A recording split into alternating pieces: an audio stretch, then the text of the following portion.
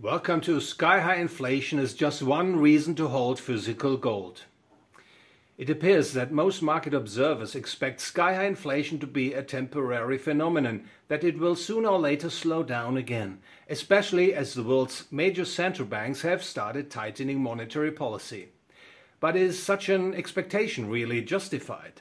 Central banks in most countries have the mandate to keep consumer goods price inflation low, at a rate of around 2% per annum.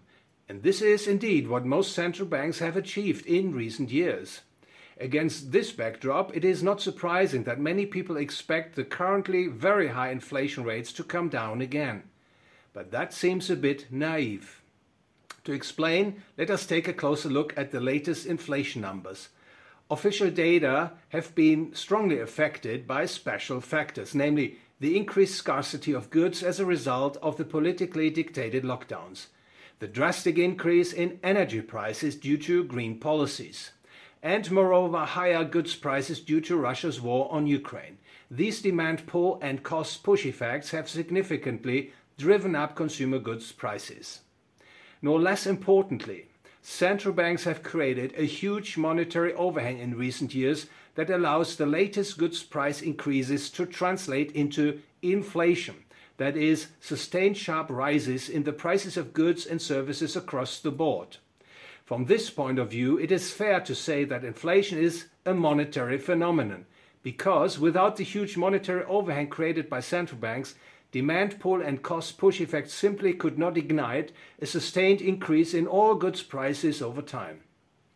Inflation is not a natural disaster, it is man-made, and it is important to note in this context that central banks have been pursuing very inflationary monetary policies in recent years, established well before the lockdown crises, which admittedly triggered a very wild new round of money printing. The reason for this was the worsening debt problem. To sustain ever higher levels of debt accumulated by consumers, companies and governments in particular, ever lower interest rates are required. To prevent the debt pyramid from collapsing, governments and their central banks resort to financial repression. The central banks keep nominal interest rates well below the inflation rate, thereby making real interest rates negative. As a result, debtors enjoy most generous borrowing costs, while creditors and money holders get the short end of the stick. High inflation is particularly helpful for financially overstretched governments, as they can pay back less money in real terms than they have borrowed. However, financial repression accompanied by sky-high inflation is difficult to handle, even explosive. Sky-high inflation hurts the vast majority of the population. Once people see the monetary scam, the situation can quickly get ugly. It may all too easily result in social unrest, violence in the street, political instability and even revolutions, as is already happening in a number of emerging market countries. At the same time, however, serious efforts to curb sky-high inflation could trigger a major financial and economic crisis, because the current economic and societal structures have been shaped by many years of ultra-low, that is negative, real interest rates and relentless monetary expansion.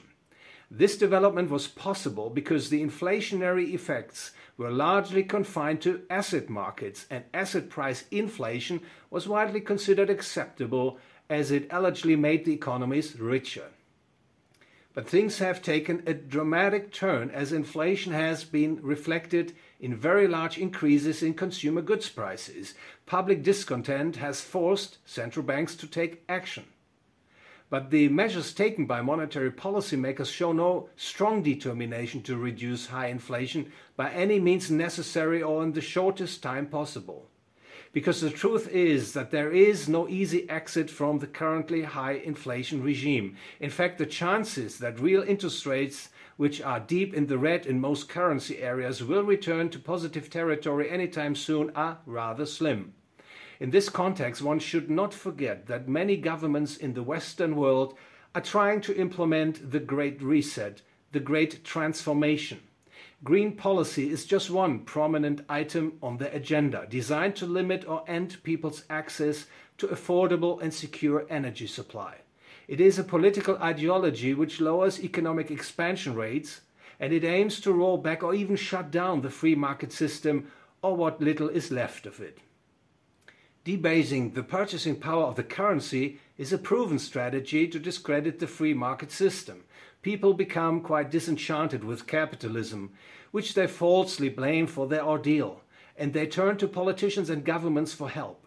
Inflation thus is fulfilling its insidious political task, making people increasingly dependent on government handouts, allowing the state to expand its power over all sorts of economic and social affairs of the people, crushing individual liberties and freedoms. Unfortunately, popular resistance to inflationary policy and government's willingness to end inflation are not yet strong enough in many countries. The free society remains under pressure. And while the headline numbers may ease a little further in the coming months, especially as the energy price effect peters out, investors should not conclude that the inflationary regime is over.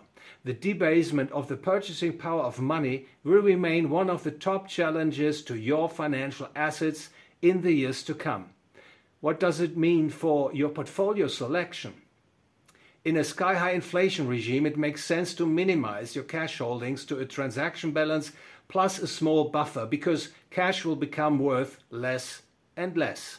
I still believe it makes much sense to remain invested in the international stock market for the time being.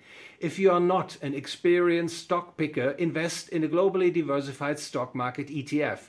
I also think it is advisable to hold physical gold and silver. These precious metals can serve as a cash substitute, and their purchasing power cannot be debased by central banks running the electronic printing presses. Moreover, physical gold and silver do not carry a default risk, in sharp contrast to bank deposits.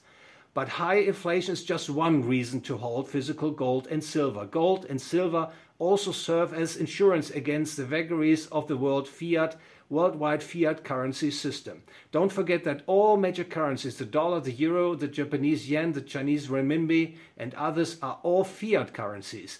And the more the fiat currency standard is pushed to its limits by more and more debt, by lowering the interest rate and accelerating the electronic printing presses, the greater is the risk that something is going to go terribly wrong. Gold and silver would survive any cataclysmic collapse of the unbacked paper money system. Thank you very much for your attention. If you enjoyed the video, please like, share, and follow my channel and ring the bell.